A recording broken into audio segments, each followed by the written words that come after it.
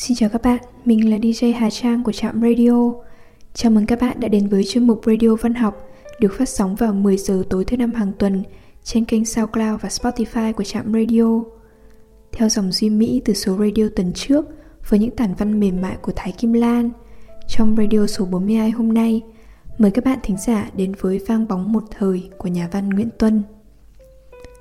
Vang bóng một thời đã trở thành một tác phẩm thương hiệu của Nguyễn Tuân ngay từ khi ra mắt lần đầu vào năm 1940. Các truyện ngắn trong tập truyện đầu tay này của tác giả, bao gồm Chữ người tử tù, đã được in trong sách giáo khoa ngữ văn của Bộ Giáo dục, mang đầy âm hưởng hoài niệm những vẻ đẹp xưa cũ. Ông quan sát tỉ mỉ những phong tục cổ xưa, những thú chơi tao nhã của một thời vàng son không lai tạp, với con mắt lãng mạn duy mỹ và niềm trân trọng đặc biệt nhiệt thành. Nói cách khác, Nguyễn Tuân dành một sự mến mộ khiêm nhường đối với những kẻ tài hoa, dù là nhà nho thất thế hay giang hồ lập dị, bởi họ biết tạo ra cái đẹp và trân quý cái đẹp trong mọi hoàn cảnh, và bởi từ tâm thức duy mỹ đó toát ra một vẻ tài tử nghễ ngạo không giấu giếm. Vang bóng một thời là điển hình cho quan điểm nghệ thuật vị nghệ thuật của Nguyễn Tuân, không chỉ trong nội dung các truyện ngắn và tùy bút, mà còn chính trong lối hành văn của tác giả. Đã là văn thì trước hết phải là văn. Văn chương Nguyễn Tuân trong Vang bóng một thời chứng kiến một trường từ vựng hết sức phong phú và sự uyển chuyển mượt mà trong kết hợp các từ thuần Việt và Hán Việt. Có thể nói, Vang bóng một thời là một văn bản hết sức quan trọng trong văn học Việt Nam hiện đại. Thứ nhất, bởi giá trị nghệ thuật qua những chắt lọc từ ngữ tinh tế của Nguyễn Tuân, và thứ nhì, bởi giá trị lịch sử trong việc lưu giữ những thứ phong lưu của người Việt một thuở. Sau đây, xin mời các bạn đến với truyện ngắn Hương Cuội.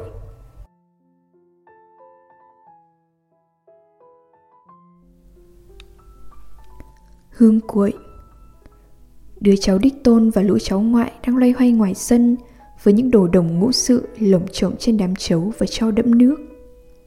Ông chúng, cụ kép làng Mọc Thượng, cũng đang loay hoay với mấy chục chậu lan xếp thành hàng ngũ dưới giản hoa lý. Chiều hôm nay là một buổi chiều cuối năm. Trái với thời tiết, chiều Tuế Mộ gió nồm thổi nhiều. Cơn gió nồm thổi nhẹ, như muốn chế nhạo cái ông già kia mặc cả một tấm áo trấn thủ bằng lông cừu trắng. Trời nồm nực, bước đến tắm nước lã được. Ông cụ kép mặc áo lông cừu xứ Bắc, ý chừng muốn phô cái phú quý phong lưu của nhà mình chăng? Đâu có thế. Không, đấy chỉ là một thói quen của cụ kép. Mỗi khi cụ ra thăm vườn cảnh trong một năm, trừ những ngày hạ ra không kể, còn thì lúc nào cũng khoác tấm áo cừu. Mùa xuân, mùa thu, khí hậu ấm, áo mở khuy. Sang đến đông tiết, cụ cài hết một hàng khuy nơi áo, thế là vừa. Thế rồi trong cái vườn cây nhỏ, trong đám cỏ cây xanh rờn, những buổi sớm tinh mơ và những buổi chiều tàn nắng, người ta thường thấy một ông già lông mày bạc, tóc bạc, râu bạc, mặc áo lông trắng, lom khom tỉa những lá vàng trong đám lá xanh. Cụ kép nguyện đem cái quãng đời xế chiều của một nhà nho để phụng sự lũ hoa thơm cỏ quý, gọi là kiếm một công việc nhàn nhã cho quãng chót một kiếp sư sinh. Buổi chiều 30 Tết năm nay, cả một cái gia đình cũ kỹ nhà cụ kép đang tới tấp dọn dẹp để ăn Tết. Mợ ấm cả, mợ ấm hai ngồi lau lá rong một cách rất chăm chỉ. Thỉnh thoảng họ ngừng tay để hỏi nhau xem còn thiếu những thực phẩm gì trong cái mâm cơm cúng chiều nay. Lũ con đàn bi bô ở ngoài sân, chúng không đùa như người ta tưởng. Chúng thừa mệnh mẹ chúng đang đánh bóng ở ngoài sân những lư, đỉnh, cây đèn nến bằng đồng mắt cua và bằng thiếc sông ngân. Chốc chốc, chúng lại nín cười, nghiền những đầu thưa thớt ít sợi tóc tơ, nhìn vào phía trong nhà cầu, hỏi mẹ chúng: bao giờ cậu mới về hả mợ? Không biết nên trả lời con trẻ thế nào cho tiện, mợ ấm cả đưa mắt cho mợ ấm hai. Ông ấm cả và ông ấm hai đi làm việc tay ở tận xa chưa thấy về ăn Tết. Cứ lời những người trong làng có người nhà đi làm việc nhà nước thì được nghỉ những từ chiều 29 kia mà. Muốn được khuây nỗi chờ mong, hai chị em dâu, người đã đứng tuổi, càng thái đồ nấu cỗ cho thật nhanh. Gớm, những miếng trứng tráng để bày mặt cỗ bát, thái hình miếng trám, sao mà đẹp thế. Đứng bên cạnh mẹ, đứa nhỏ nhất trong đàn con đã thủ thỉ van nài mợ ấm hai. Mợ cho con cái miếng muội cắt hỏng kia. Người mẹ không nghỉ tay làm việc trên tấm thớt, lừ mắt nhìn con. Thằng bé vội chạy ra ngoài, dán đến cạnh cụ Kép. Ông đang làm gì thế hả ông? Ấy chết, cháu đừng mó vào hoa của ông. Ông đang thăm xem đúng hôm nào thì hoa của ông nở đủ. Ông cho cháu một cái, cháu xin ông cái lá gãy kia nhé. Cháu không nghịch được những thứ này. Thôi, đi lên trên nhà với ông. Mợ cháu mà trông thấy cháu ra nghịch cây của ông thì cháu lại phải đòn bây giờ đấy. Nhớ đến trận đòn phất trần hôm nọ, vì chót nghịch gãy mất giỏ lan của ông nội, thằng bé mặt phụng phịu và hai tay đánh đai vào mình ông già, kéo chĩu cả tấm áo lông cừu. Nó làm nũng ông và quấn quýt lấy ông, mong ông sẽ che chở cho nếu mẹ nó nom thấy nó ra nghịch chậu cây cấm. Cụ Kép cười khà. Rồi cụ lại vạch từng gốc giỏ lan, xem xét tỉ mỉ đến màng hoa, đến giỏ hoa và thân lá, hết chậu này đến chậu khác. Tưởng chừng như cháu mình cũng là một người biết đến chuyện chơi cây, hiểu đến thời tiết trong một năm, có đủ những kinh nghiệm, thói tục và thông minh của người lớn. Ông già đã nói với cháu bé: tự nhiên cuối năm lại nổi gió nồm, cháu có thấy bực mình không? Ông tiếc cho mấy chục chậu lan của ông quá, nở hết thôi. Đứa cháu không hiểu đến ý nghĩa câu than phiền của ông già, ngẩng bộ mặt ngây thơ lên, hỏi 2-3 lần: hoa sắp nở, sao lại tiếc hả ông? Cụ Kép nhìn lại cái người bé tí hon đứng với mình trong vườn lan, thân cao không vượt khỏi cây lá lan uốn cầu vồng. Cụ Kép đãi đứa cháu ngây thơ một nụ cười rất độ lượng, mắt nhấp nháy dưới cặp kính tuổi. Nếu không có nồm thổi thì hoa trong vườn ông còn lâu mới nở. Hoa sẽ nở nhằm vào ngày rằm tháng Giêng, đúng vào ngày Tết Nguyên Tiêu. Ông cháu chúng ta sẽ có hoa mà thưởng xuân, cháu đã hiểu chưa? Bây giờ cháu chạy vào gọi Bõ già ra đây cho ông bảo. Bõ già đi ra bờ ao rửa đá cuội từ ban trưa kia ông ạ. Phải, phía cầu ao trong vườn cụ Kép, một tên lão bộc đang lom khom rúng rổ đá xuống nước ao và sàng sảy rổ đá như kiểu người ta sàng mệt gạo. Tiếng đá bị tung lên, đập vào nhau kêu xào xạo, khiến lũ còi trắng nghỉ chân trên lũy tre già vội bay mất. Bõ già nghỉ tay, nhìn đàn cò sợ hãi bay cao, với nét cười của một người chịu vui sống trong sự an phận. Bõ già ở hầu cụ Kép đã lâu đời lắm. Cái hồi cụ Kép còn là một thầy khóa sinh 20 tuổi, Bõ già đã nếm cơm ở cửa nhà này rồi. Chính y vác lều trõng cho cụ đi thi tú tài. Những việc nhớn, việc nhỏ trong nhà, y đều nhớ hết. Y nhớ cả đến ngày giỗ dúi trong họ. Không có y nhắc nhỏm có lẽ nhiều lần Mợ Ấm Cả đã bỏ mất ngày giỗ. Bõ già hình như chỉ trải cuộc sống của mình để hàng năm nhắc nhỏm đến những ngày giỗ trọng và giỗ dúi trong gia đình cụ Kép. Thưa mợ, đến 16 tháng 4 này lại là ngày chính kỵ cụ ngoại. Thưa mợ.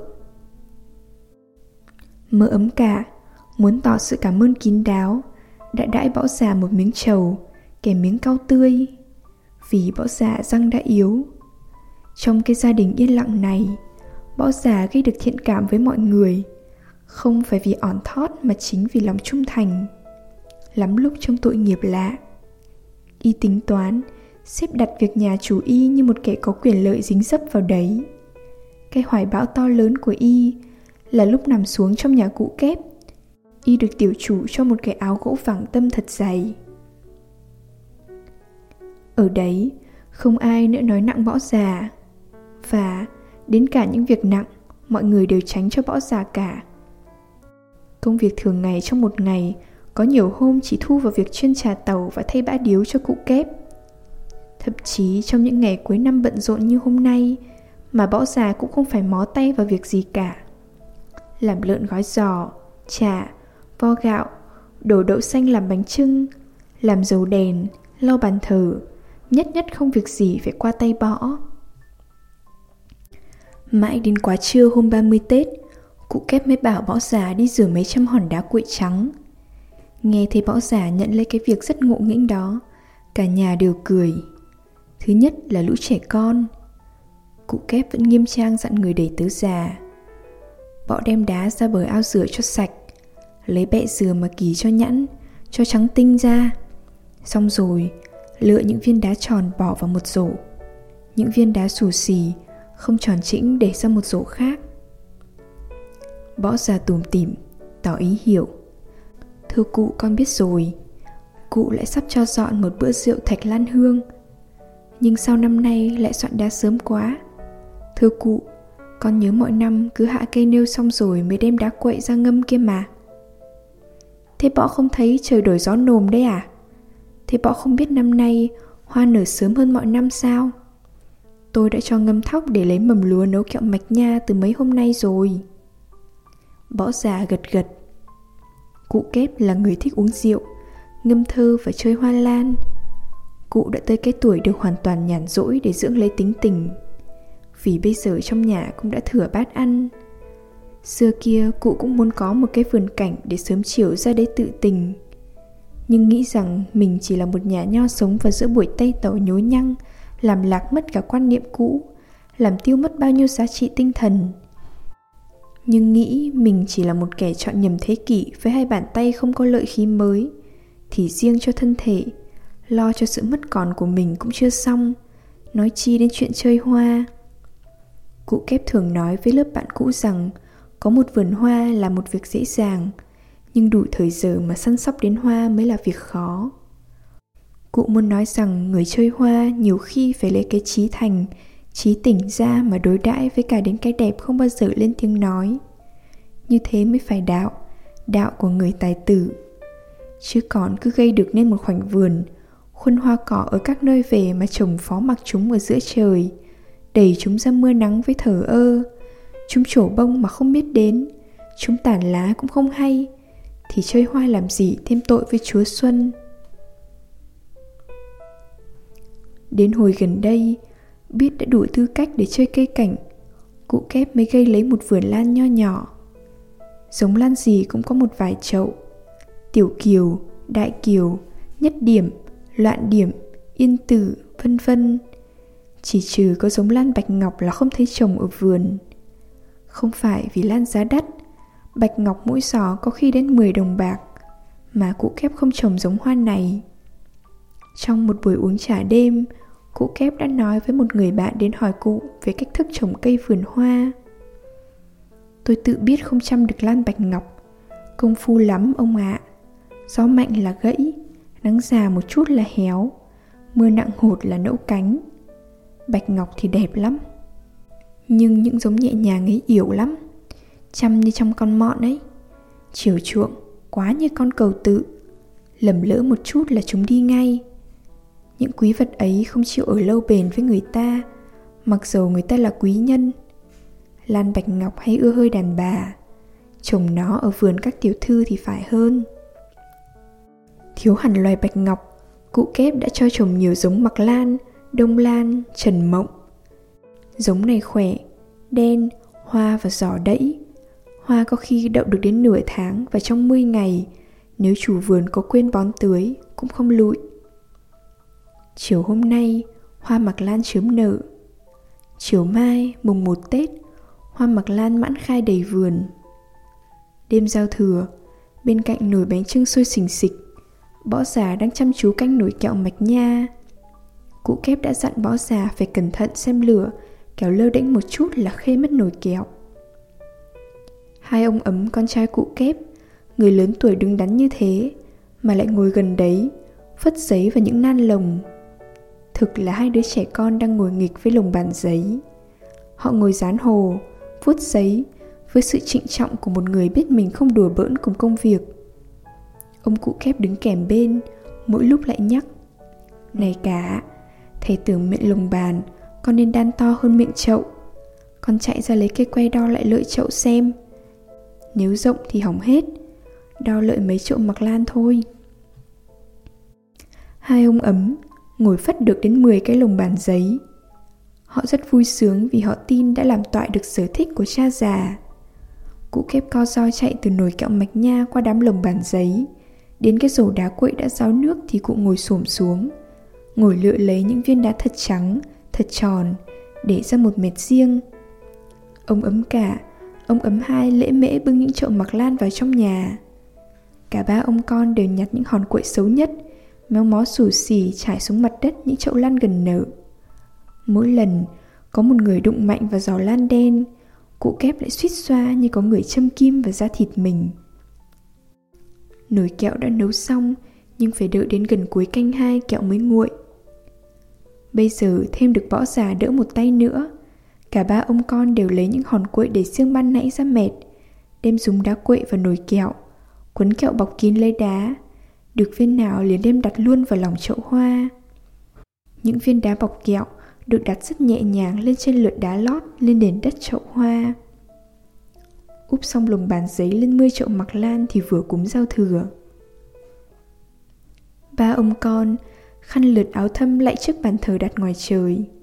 Năm nay trời giao thừa lành. Cả một buổi sớm, cụ Kép phải bận ở đình làng. Trước khi ra đình, cụ đã dặn Bõ Già ở nhà phải soạn sửa cho đủ để đến quá trưa, cụ và vài cụ nữa đi việc đình làng sẽ về cùng uống rượu thưởng hoa lan. Bõ Già đã bày ra giữa sân 4 cái đôn sứ bát tràng màu xanh lam. Trước mặt mỗi đôn, Bõ Già đặt một án thư nhỏ, trên đó ngất nghểu 2 chậu lan, còn lù lù trước lồng bàn úp, và một hũ rượu lớn có nút lá chuối khô. Bõ Già xếp đặt trông thạo lắm. Trong mấy năm nay, đầu mùa xuân nào Bõ Già cũng phải, ít ra là một lần, bày biện tiệc rượu thạch lan hương cho chủ. Bõ Già hôm nay lẩm bẩm phàn nàn với ông Ấm Hai. Năm nay cụ nhà uống rượu sớm quá, phải lại uống ban ngày.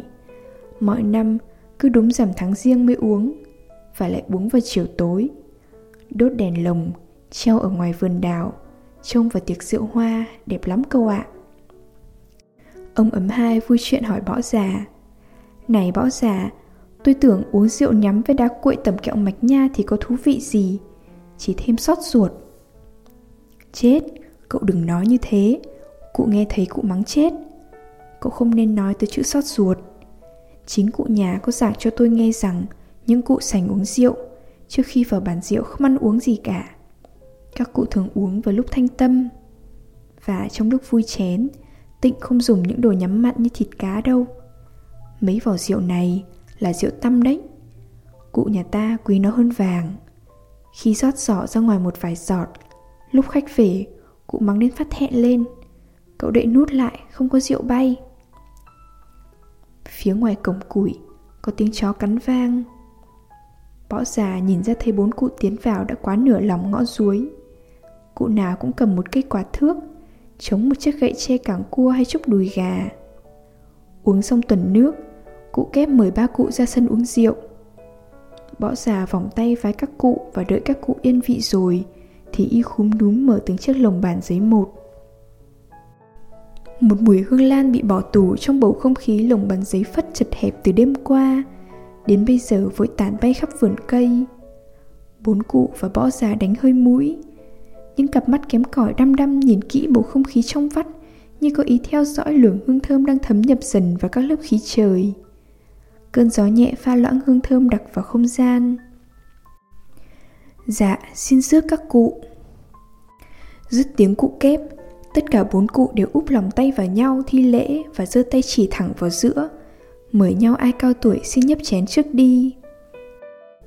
Tiệc rượu bắt đầu. Bõ Già kính cẩn chắp tay đứng sau lưng chủ, có vẻ cũng thèm thuồng say lắm. "Trời lạnh chút nữa, uống thạch lan hương mới đúng phép, chủ nhân ạ." Đáp lời cụ Cử Lù, cụ Kép vuốt râu cười nói: "Chính thế, nhưng đệ sợ chờ được lạnh đến thì hoa vườn nhà tàn mất. Trông kẹo mạch nha không đông, còn dính vào lớp đá lót, đệ cũng biết là không được khéo lắm. Chờ nốm biết làm thế nào."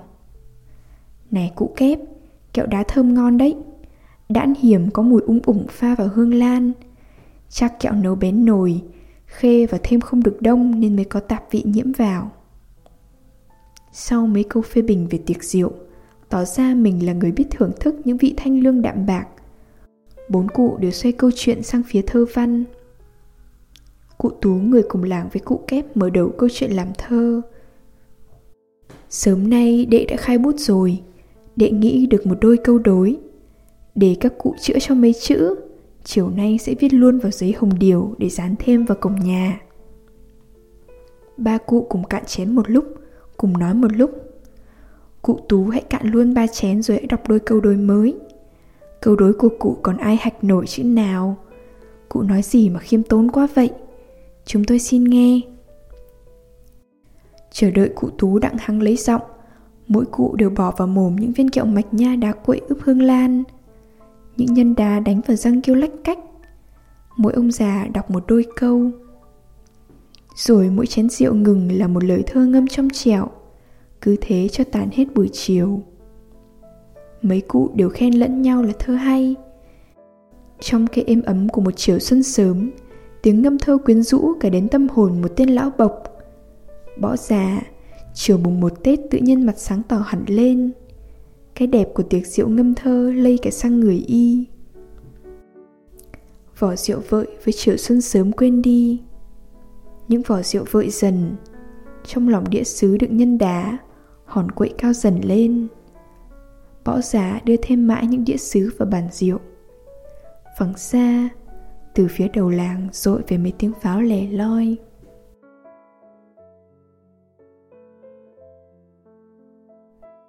Đêm đã khuya, thời lượng của chương trình đến đây là kết thúc. Xin chân thành cảm ơn các bạn thính giả đã chú ý lắng nghe. Chúc các bạn một đêm ngon giấc.